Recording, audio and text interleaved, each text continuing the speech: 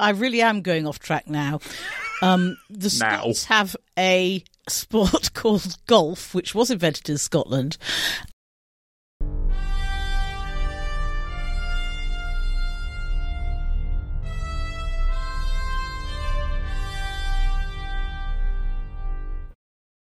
Hello, everyone, and welcome to the 61st episode of Octothorpe, the podcast for science fiction and science fiction fandom. This episode is coming to you on the 7th of July, 2022. I'm John Coxon. I'm Alison Scott. And I'm Liz Batty. And we have some letters of comment for you all. Chris Garcia sent us an email. He thinks we need more Hugo categories. He is probably not correct in the opinion of the Octothorpe podcast. Sorry, Chris. I think the Octothorpe podcast believes in Hugo non-proliferation, open brackets, except video game, close bracket. Yeah, I go for a one-in, one-out system. Well, like the hokey cokey.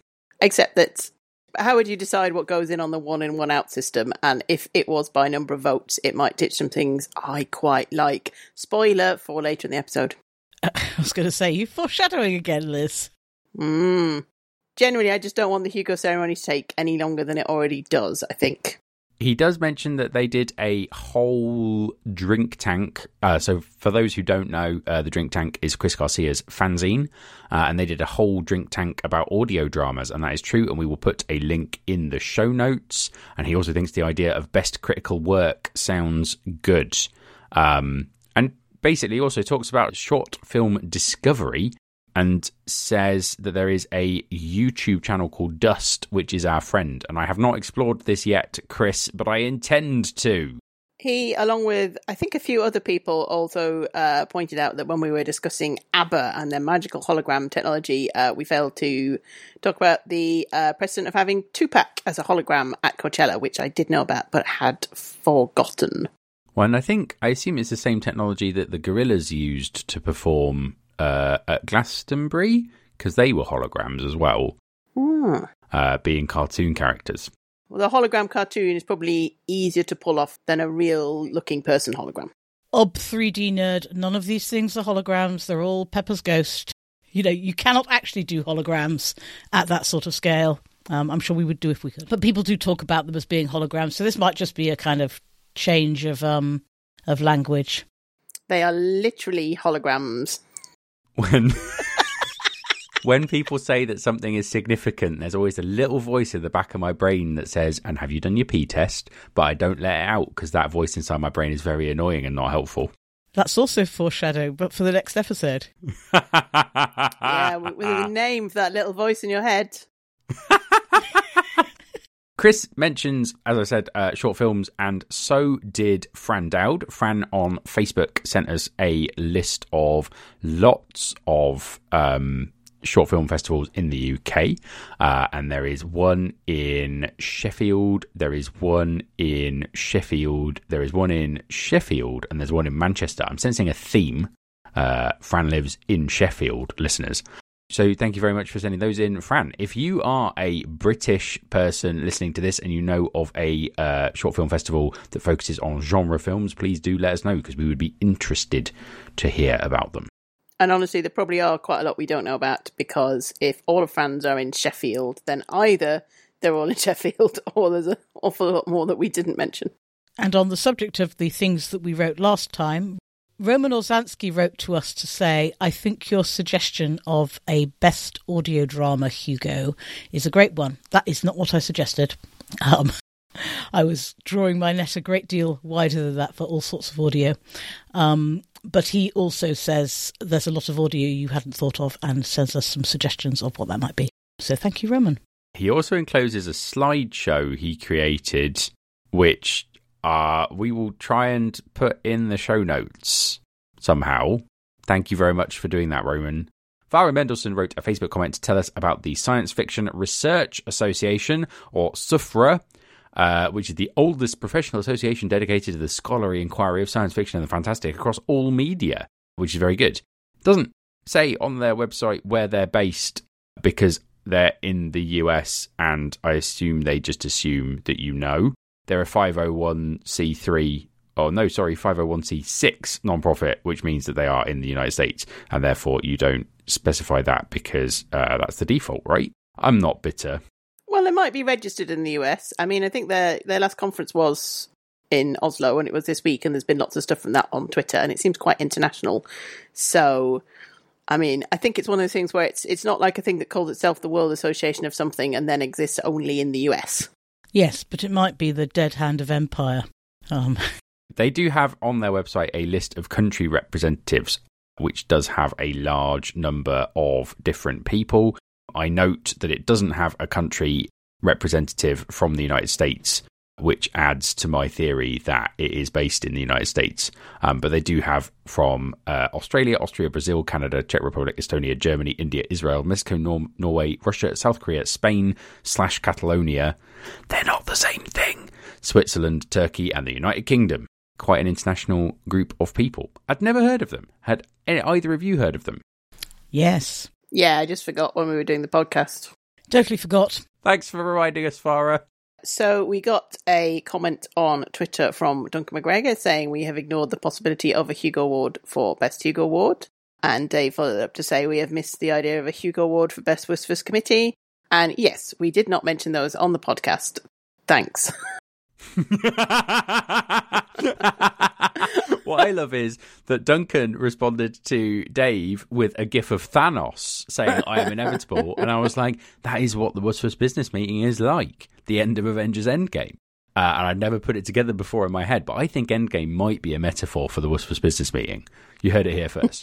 Can I choose which half of people to evaporate? On another forum, we had the opinion that what we need is a Hugo for Best Thing, and that is the only Hugo, and therefore we can get rid of all other Hugos and just have a Hugo for Best Thing. Which does have a certain kind of elegance to it. If you're a Hugo maximalist, then this is the Hugo minimalist approach. So thank you for that comment on Discord, Ian. I think we should have that as a proposal at the Wistfus business meeting. We did also get a Twitter from Raj, who is Lord of the Moon on Twitter, who is listening to our back catalogue. And thank you very much for writing in, Raj.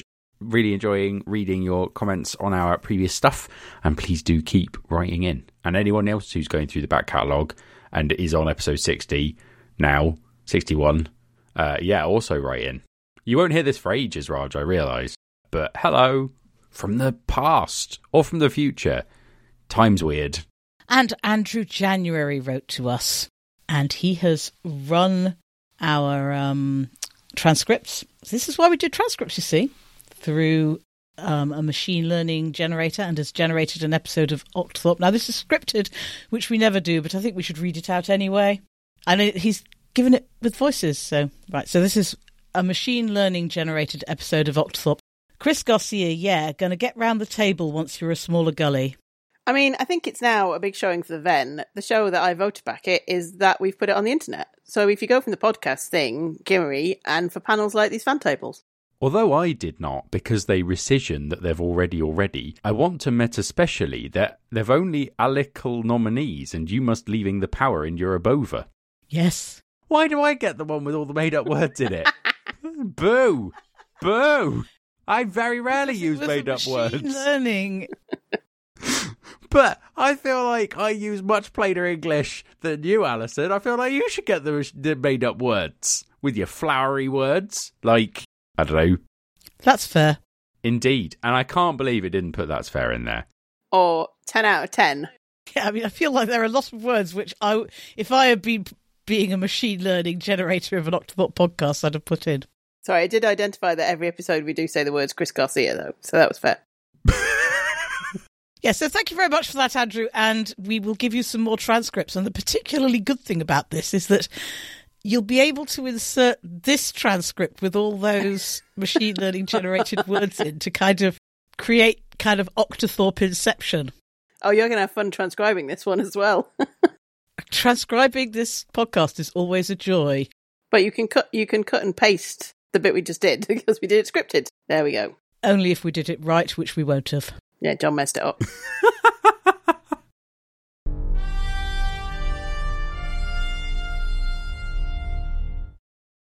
On the subject of only doing things right, shall we talk about WisCon? That was a segue, listeners. Flawless. We're going to talk about WisCon in a very specific way, I should say, since none of us were at WisCon or I don't know, did either of you go to any virtual bits of WisCon? I did not. Nope.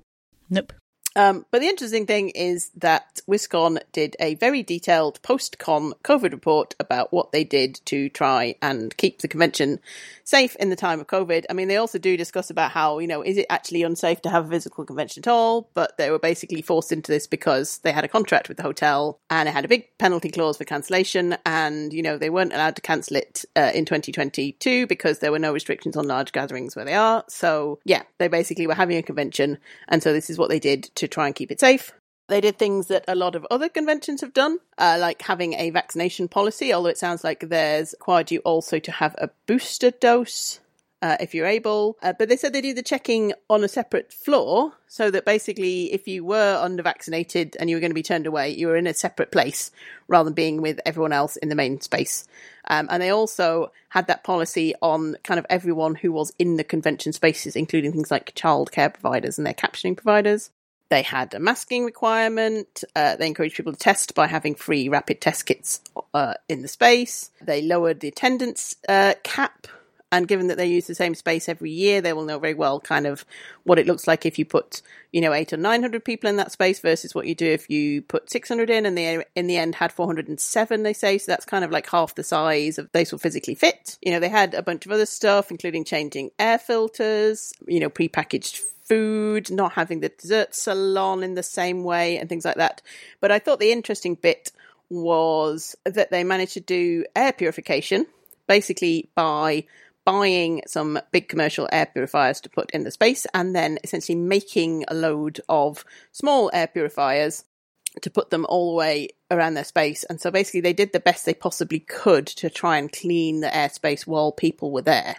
Yeah, so I thought there were a few things they did that, I haven't seen at other conventions. I mean, one is that they had the masking requirement extend to hotel employees, which I think is very difficult to do unless you have a very good relationship with your hotel, if that's not mandatory in the place where you're holding the convention. And also the idea of basically the day before assembling a bunch of kind of DIY air purifiers cheaply so that you can have them all over your space is quite interesting as well, because I don't know any other conventions that have tried that. Anyway, despite that, they still had 12 or 13 cases, but they say a lot of those are linked possibly to what's called the Governor's Club, which has like an open bar. They're not kind of convention-exclusive spaces, so they probably had other hotel guests in them, whereas they didn't in their convention-exclusive spaces. So, yeah, I thought it was quite interesting.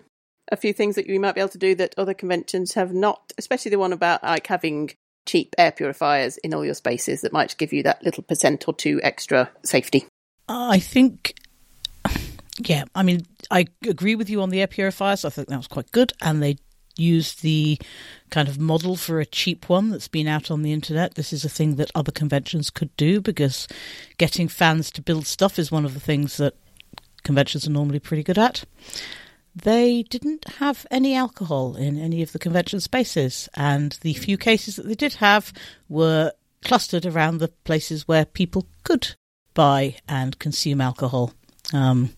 I don't think it's an accident that EasterCon, with lots and lots and lots of cases, has a culture that is built around a bar that almost everybody hangs out in. And WisCon, which has a culture that doesn't really involve any drinking of alcohol whatsoever, didn't have very many cases except for the people who went ahead and drank alcohol anyway. So I think we may need to think about the effects to which people get drunk and then spread COVID. Well, I think, the other thing here is that EasterCon let people take drinks into panels and things like that. And so I think, there is potentially a point at which EasterCon is on one end of this spectrum and WisCon is on the other. But I do wonder whether the ideal position for EasterCon would be a place where you can't drink alcohol in panels, for instance. I would not particularly have a problem with doing that. I don't want to take the bar away, but I don't necessarily think it would be a bad trade to sort of bring it a bit closer in on that spectrum. Yes, I think this is going to be a big question for next year's EasterCon, which of course I'm on the committee of, thinking about whether we could just say, well, if it's a programme, then you can't have open alcohol in the programme. that you have to drink it in food and drink accessible areas. But it's complicated. I think it does raise quite a lot of questions because I think what we see there is that the people who went to the bar did maybe catch it anyway. And WisCon's a shorter convention than EasterCon, which is in turn a shorter convention than Worldcon. The reason EasterCon had so many cases was not just because of the bar culture. It was because people had time to catch COVID at EasterCon and then spread it, which you probably don't get in a tight weekend convention, and you definitely do get at the Worldcon, maybe even longer. So, but yeah, I'm running a mask required space at Worldcon, so hopefully that will reduce the extent to which people catch COVID. I mean, I think it is 4 days. I mean, I think it's people arrive Friday morning and people leave Monday evening, kind of similar to EasterCon, and some people arrive on Thursday and some people leave on Tuesday. So it's not a whole lot different. Well, I'm trying to remember, I think the last thing I saw about like Omicron incubation times was like somewhere between 2 and 5 days as the sort of median. So, you know, I think the difference between 3 days, 4 days, 5 days, it just really depends if you've got someone or a few people there who are, you know, you might just have time to have an extra round, but I don't think there's a lot in it kind of going from 3 days to 4 days. I think it is interesting to see a convention that has come out with a fairly comprehensive post-event analysis, which is really nice, and the sort of thing that it often doesn't happen because there's a lot of effort. So thank you very much to WisCon for doing the work. That's very good. So I also saw a tweet from Andrew Plotkin. Now, Andrew Plotkin is a well-known person in interactive fiction game designing. I don't know whether every listener will have heard of them, but basically, like, they've done some really interesting stuff. So I follow them on the Twitters. He went to a convention called Scintillation and was like, there was no COVID and it was great. And the thing is that Scintillation was 75 people, and also Corflu didn't have any COVID, and that was great. Or at least no confirmed COVID. Like, Caroline had a cough but kept testing negative. Probably not COVID, but maybe COVID. Who knows? And like, yeah, that is very true. If you have very small conventions, your risk of getting COVID goes down. I think we probably already knew that number of people was a key factor in how much COVID might be around. I mean, I guess that's another thing to consider, is maybe it would be cool to run some very small kind of Teledu-sized conventions in the pandemic, because, you know, they would be less risky, and I had a lot of fun at Teledu, so maybe that would be good. So I don't know. It's an interesting one. I don't know whether there's much you can take away for bigger conventions from the news that a very small convention didn't have much COVID, because it kind of makes sense to me in my head that was true. Yeah, SMOFCon also had no COVID. So I guess what I'm saying, guys, is we need to run Punctuation 3. I mean, they did do some other stuff that, you know, similar to WisCon, of having masking and vaccination and air filters. I mean, I would say the other thing is, if you have, like, say you did like a 40-person convention or something, it is totally feasible for a 40-person convention to, like, set up a room on site and say, okay, you enter con space, here's your rapid test. Mm. Do it now for, I don't know how much rapid test costs in the UK, but I mean, you know, that's what, 30 quid of expenditure? I don't know. I haven't actually. I'm still working through my NHS stockpile. Yeah, I had to buy a box, so I know I can get them for about 80p. I mean, I could definitely provide tests for a 40-person convention from my stockpile. Well, we know the £37 billion spent on test and trace went to good use in Alison's stockpile. Hey, I've got a stockpile too.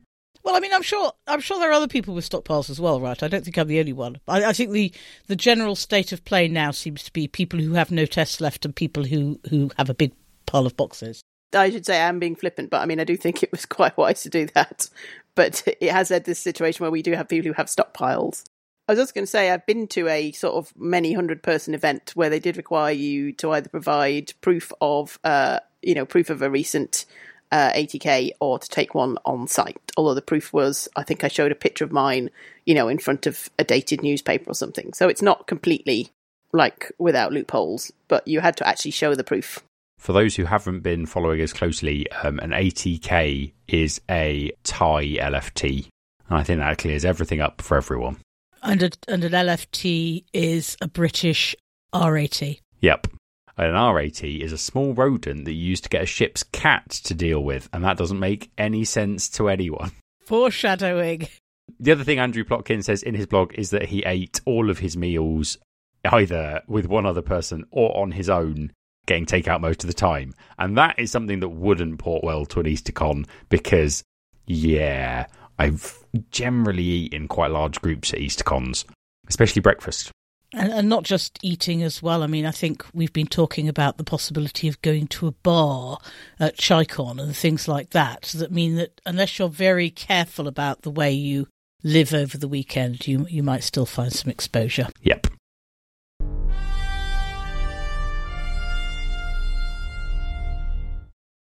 So, Olav Rockney wrote a reform proposal for the Hugo Awards. Now, actually, no, this is a case for Lisbat to the Wusfus Constitution, Lisbat. I'm not prepped now. I'm going to open it. I've just how has this become my personal brand? I'm very happy to introduce the Olav Rockney stuff because I care a lot. Why don't you introduce it? Because I'd have to read it and do it on the fly, and you'll do a better job. So I am temporarily handing over the, baton. Wusfus gavel? I think you'll find it's a gavel. No, it's the Liz baton. I'm handing the Liz baton to Alison because she knows this one better than me. What's the difference between a Liz bat and a Liz baton? I don't know, Alison. What is the difference between a Liz bat and a Liz baton? One of them belongs to Octothorpe Cricketing Corner. Oh. I thought Alison had a joke and I played along and then Alison just looked very confused. No, I didn't have a joke. I was just saying, isn't a baton a bat? No, a baton isn't a bat. That's why it's a baton. A baton is for, twirling. Yeah, like in a relay race. You were at an American high school, weren't you? Yeah, they don't do baton twirling in American high schools. They do baton twirling in Scottish high schools, in Scottish secondary school, primary schools and secondary schools. Right, all Scottish people, please write in. Apparently, a baton is defined as a staff or truncheon used for various purposes or an object transferred by runners in a relay race, which is the sense in which we were using it. Yes. Octothorpe Words Corner. You weren't using it as the truncheon. No, I was using it in the relay race sense. I mean, Liz will beat you with her other Liz baton if we don't get on with it. So, come on, Alison. So one of the little-known provisions in the Wusfus Constitution is what is called the 25% rule, which says that if any category doesn't get 25% of the overall number of votes cast in the Hugos as a whole, I might be quite slightly wrong about this, we'll put a link to the exact wording in the show notes, but if any category doesn't meet that threshold, it's not awarded. And this isn't nominating votes, this is voting votes. This is obviously terrible. It might not be obviously terrible, but here's why it's terrible. What it means is that you could have a bunch of happy podcasters, say, to pick a random category as an example, turn up at the Hugo Awards in their posh togs, very excited, and then have them announce, oops, we've decided not to announce this category because we didn't get quite enough votes, so nobody's won. Off you go back to your podcasting hole that nobody cares about because 25% of them didn't vote.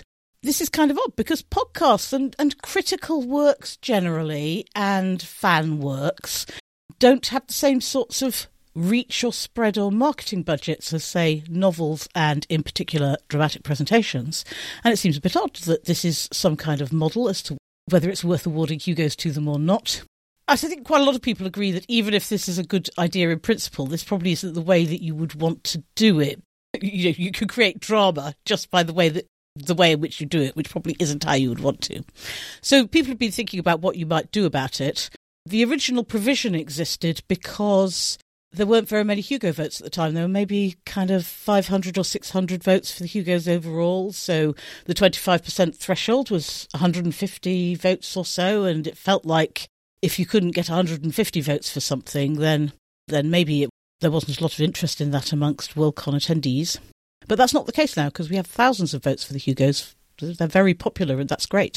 One of the things that the proposers on the File 770 blog in which they talk about it note is that the 25% rule would have been 591 at Discon, but that is more votes than any category received in the Hugos in which this rule was first proposed. And while I'm not sure I disagree that some consideration of that in the Constitution is wise. I do think that without carefully doing it, it will basically just end up with the fan categories going away by default. And because I think the fan categories are actually an important part of the Hugo Awards, I disagree with that. I am obviously wearing a hat in which I have been nominated in those categories, so perhaps I am biased. It also means that Best Editor long form is at risk because that gets about the same number of votes as some of the fan categories, and so it could go away under this as well. And so, I think it's wise to make sure that Hugos are not given out by a tiny number of people just voting for their mates. But I do think that kind of, I don't know, I think anything above about 100 or 150 votes probably meets that. So I'm not sure that a 25% threshold is necessary. And striking this and kind of seeing what happens and how we could introduce new rules to prevent sort of small number statistics going forwards is probably the best way of going. I think my general view is there's sufficient people still voting in the fan categories. They don't feel like they're being voted for by, 12 men and a dog. So the simplest solution seems to be let's just ditch this 25% rule and then see what we get. And, this still might mean hundreds and hundreds of people voting in these categories. So that's fine. I guess in a kind of devil's advocate-y way, you could say that, there are a lot of Hugos, and as things become more and more niche, should there be some way that we, do decide actually this has become too niche for the Hugo electorate to really have an opinion on? Only a small proportion of them have any sort of opinion on it, and maybe that's a sign that they should not be Hugos. And so looking at number of votes might be one way to kind of assess that. But actually, I think if you do want to do something where you don't award in the lowest popularity categories, then the way to do it would be to look at the number of nominations rather than the number of votes, because it's much better to say, okay, we're not having, this category this year because it didn't get many nominations, than to say, actually, we're having this category, here are all the nominations, here are the finalists, they've got dressed up and come ceremony, and now they don't get an award. I'd much rather they did it earlier on.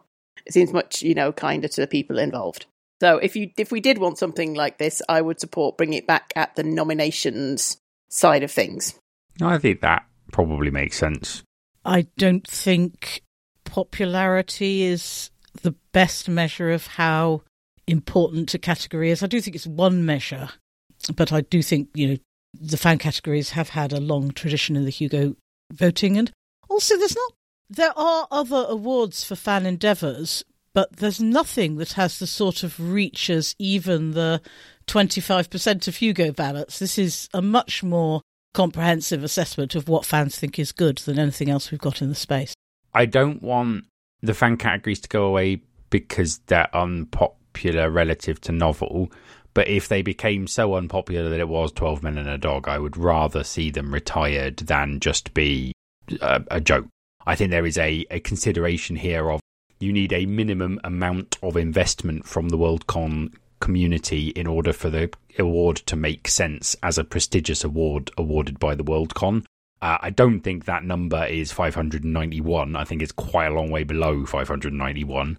But saying every category must have at least, 100 nominations, I think that would be fair. I think below that you do run the risk. Do you mean 100 across, you mean 100 nominations or 100 nominating ballots across a category? The latter. Yeah, we get much more than that.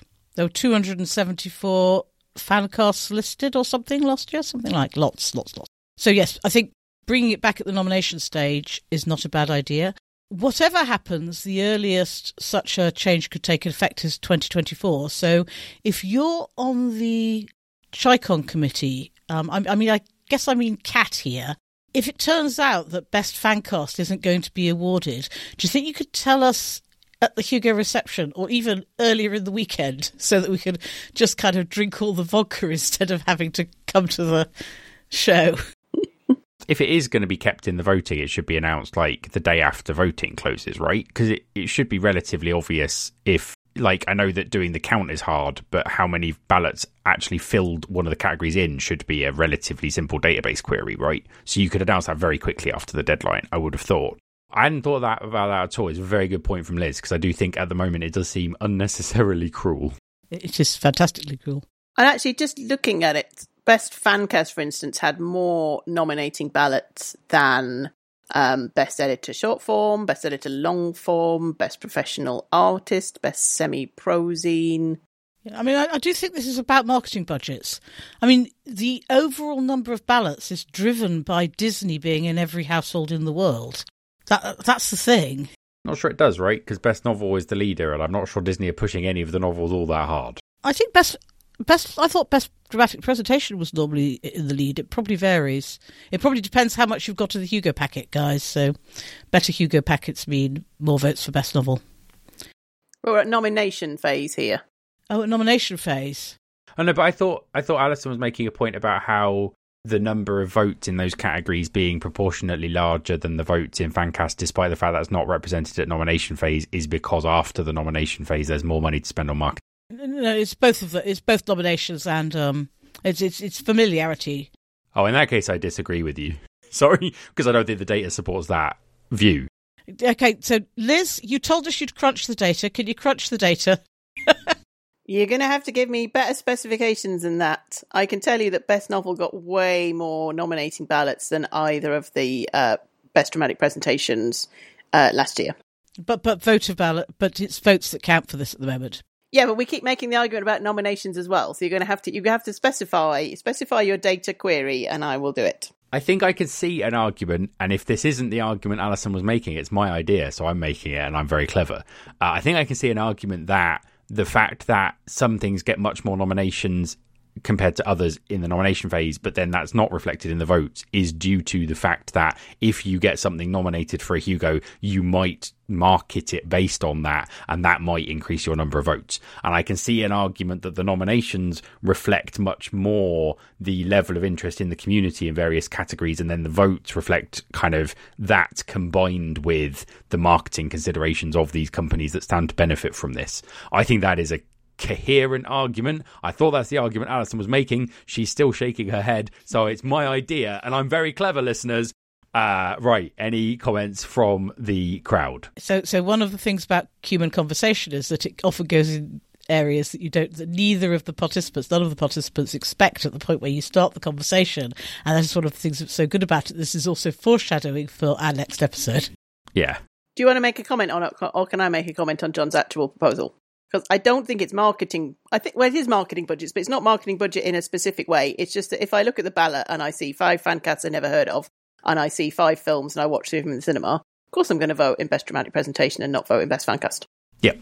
And the reason you've seen them in the cinema is because they're huge projects with huge budgets. And Fancast is just like a Fancast.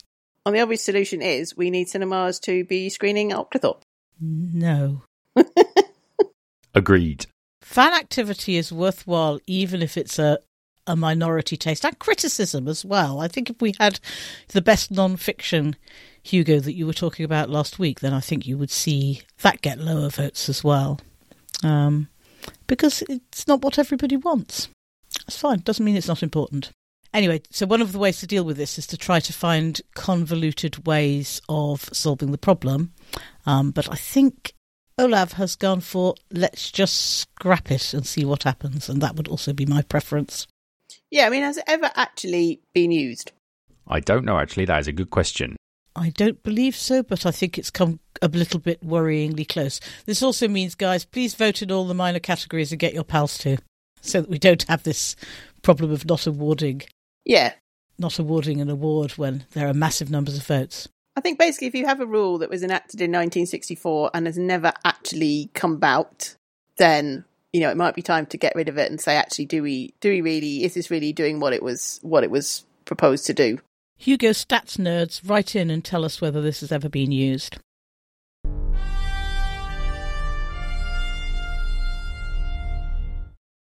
Picks. Liz, do you want to go first? Yeah, all right. I'm going to go first with my pick, which was going to be, you know, some TV or a book or something that you could also engage with. But actually, it's going to be the best purchase I've made for at least several weeks, which is a Roomba, and I have called him Kevin. Kevin the Roomba. I called him Kevin because at the moment there's lots of adverts for the Minions film on the train I take to work in the morning, and there's a minion called Kevin, so I called him after that because he's just delightful. Basically, he hoovers my house. I hate hoovering, so I'm very happy to have a robot who sort of bimbles about hoovering my house, but he's also just a little bit incompetent. He's second-hand, so I think he's, his state-of-the-art technology was probably state-of-the-art in about 2015, and so he's both brilliant at hoovering and also just a little bit pathetic. I pressed the dock button, which is supposed to send him back to his little charging dock to dock, and despite him being about 5 metres away, he went in completely the opposite direction and spent about 10 minutes kind of wobbling around my office, bumping into things before coming back to the correct room and then managing to dock. And when he gets to dock, about 10 centimetres away, he slows down and goes incredibly slowly so he doesn't bump into anything and just kind of goes click and gets his little charging sockets in place. Excellent. So basically, he's great. I'm going to buy him some googly eyes, and when I put the googly eyes on, I'll show you all a picture. Yes.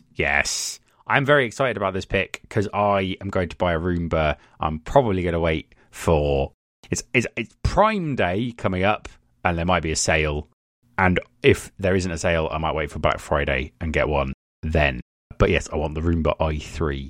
My Roomba is a Roomba 620, if you want to know kind of what sort of technology I'm dealing with here. The i3 is one of the ones that you can put virtual walls in your house and you can control it by Siri. So I'll be able to ask the Air to do the hoovering and the Air will hoover, which is a 10 out of 10 innovation. Oh, that's the best thing, though. There's no virtual walls on this. Well, it would do virtual walls if I built like little things to mark the walls, but I'm not doing that. I paid 40 quid for the room, but I'm not spending 40 quid in a virtual wall for him. So I close the door and then he just sort of goes boom, boom, boom, like the sort of some sort of terrifying thing on the other side of the door, and it just kind of like... Or a cat.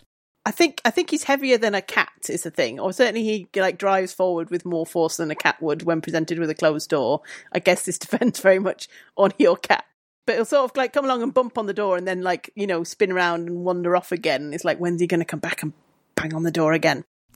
Yeah, it's science fiction, the future. I have a second-hand Roomba. Which was given to me with the instruction that I would need to buy a new battery for it because its battery was shot and I would need to give it a good clean. And so I have bought a battery for it and I have not given it a good clean. And the next stage was going to be to get our bedroom clear enough of crap on the floor so that we could reasonably use a Roomba in it. And there this project has stalled. Just been a year or something now. Oh, it is also a great incentive to not leave like shoes lying around everywhere. We are relatively good about not having crap on the floor, so I'm not sure that's going to be a huge problem. Yeah, no, I mean, I'm not saying that this is a problem for other people. I am merely saying it's a problem for me. So this is my explanation for why I have a Roomba, but I have not given it a name, and it's just kind of sitting in a carrier bag, waiting for me to get my act together. But I mean, mine also can't cope with my coffee table because it's got like these legs in the sort of the shape of a cross. So they're at a slight slope. So we can get up on the slope and then get stuck, and then he just makes a sort of sad bleepy noise until you come and put him back down. So he's quite a high maintenance pet, really. Because that's what I need in my life, a high maintenance pet. I mean, you should get a cat, Alison. My pick is also technology, and my pick is a Stream Deck. Oh, that's exciting. Now, whenever Alison goes off on one, I can press a button. I have a little automation that tells me the timestamp at which she went off on the one and then the timestamp at which we got back on track. And that is going to be, listeners, you don't understand. Those of you who've been to live shows do understand, but this is game changing, I would say. But it's really good. I press buttons. I made little icons. I've made a little icon that has a little hashtag with purple, and then it has different little logos that tells me which thing it does for Octothorpe. And I have a button, and Alison, this will make you happy. I have a button that when I press it, it opens the show notes. Literally, all it does, just show notes there, instantly, one button, 10 out of 10. Yeah, I really like it. It's good. I got it for £40 off eBay because secondhand things are good. I think I told you that, didn't I? Yes. Can you pre-configure one to pop up the show notes and then put it in the post to Alison? That's something that doesn't make sense to people who are the three of us, but it is very funny, so it will be staying in the episode. Thank you, Liz. Last week, listeners, I was recording at my parents' house, which is the first time I've recorded the podcast away from my desk. So episode 60 was an experiment, and no one has written in to say John sounds weird. So I think it's an experiment that went relatively well. Hurrah. Let's move away from boring chat and talk about the cricket. Oh, the cricket. Liz just made a lack of a face, held up her Kindle and started reading. My pick this week is cricket, and the reason for that is that I have not been watching anything or reading anything apart from Hugo books, because I have been watching and listening to, in particular, the cricket. I think I was just spending too much time hanging out with people who kept incessantly talking about the cricket. And they kept going, ooh, cricket, and saying cricket is fun to listen to when you're supposed to be doing other things like working. And I can confirm this is true, that cricket is highly optimised as a sport for listening to when you're supposed to be doing something else. Yep. And there's an entire massive infrastructure has been built up around providing ways for people to experience the cricket without their boss realising that they're experiencing the cricket. But in my case, my boss is me, so I can listen to the cricket if I like. And just to help me along my way, England decided to have a period of 13 consecutive days on which there was a test match on every day, which was quite exciting. We're still in the middle of that, hasn't quite finished yet. However, England did not do very well yesterday. And also it rains a lot in cricket, who knew? I will say that's not quite true, because if you watch the cricket that's in, for instance, Dubai, it does rain quite a lot less than the cricket that happens in England for some reason. So I think it might be country specific rather than cricket specific. I feel like the rain's part of it, because part of one of the things you have to take into account when judging your strategy is that it might rain randomly all the way through or a bit of the time, and that might affect how you choose to play the game. Fascinating game. Also, it's been very interesting. The last couple of weeks of cricket have been extremely interesting. Is that enough about cricket? I mean, Alison, how would you feel if I told you there was a sport where they went for like 21 consecutive days, they never got rained off, and, you know, no one wins until the end. They go every day. And also, there's hours of it where nothing happens. Cricket. Liz refers, of course, to the sport of cycling. I do. Oh, no. Cycling also very... Oh, cycling's great, though, because there aren't really hours where there's nothing happening, because there's lots of things where you can kind of watch what's going on and the way in which people are gathering. And cycling's also good. I'm definitely up for watching cycling, too. I've been watching the Formula E, but I'm only halfway through, so please don't spoil the result for me, you two. I'd have to deliberately look it up, so, you know, it's unlikely. And that was the Octothorpe podcast. And it's goodbye from me. It's goodbye from me. And it's goodbye from me.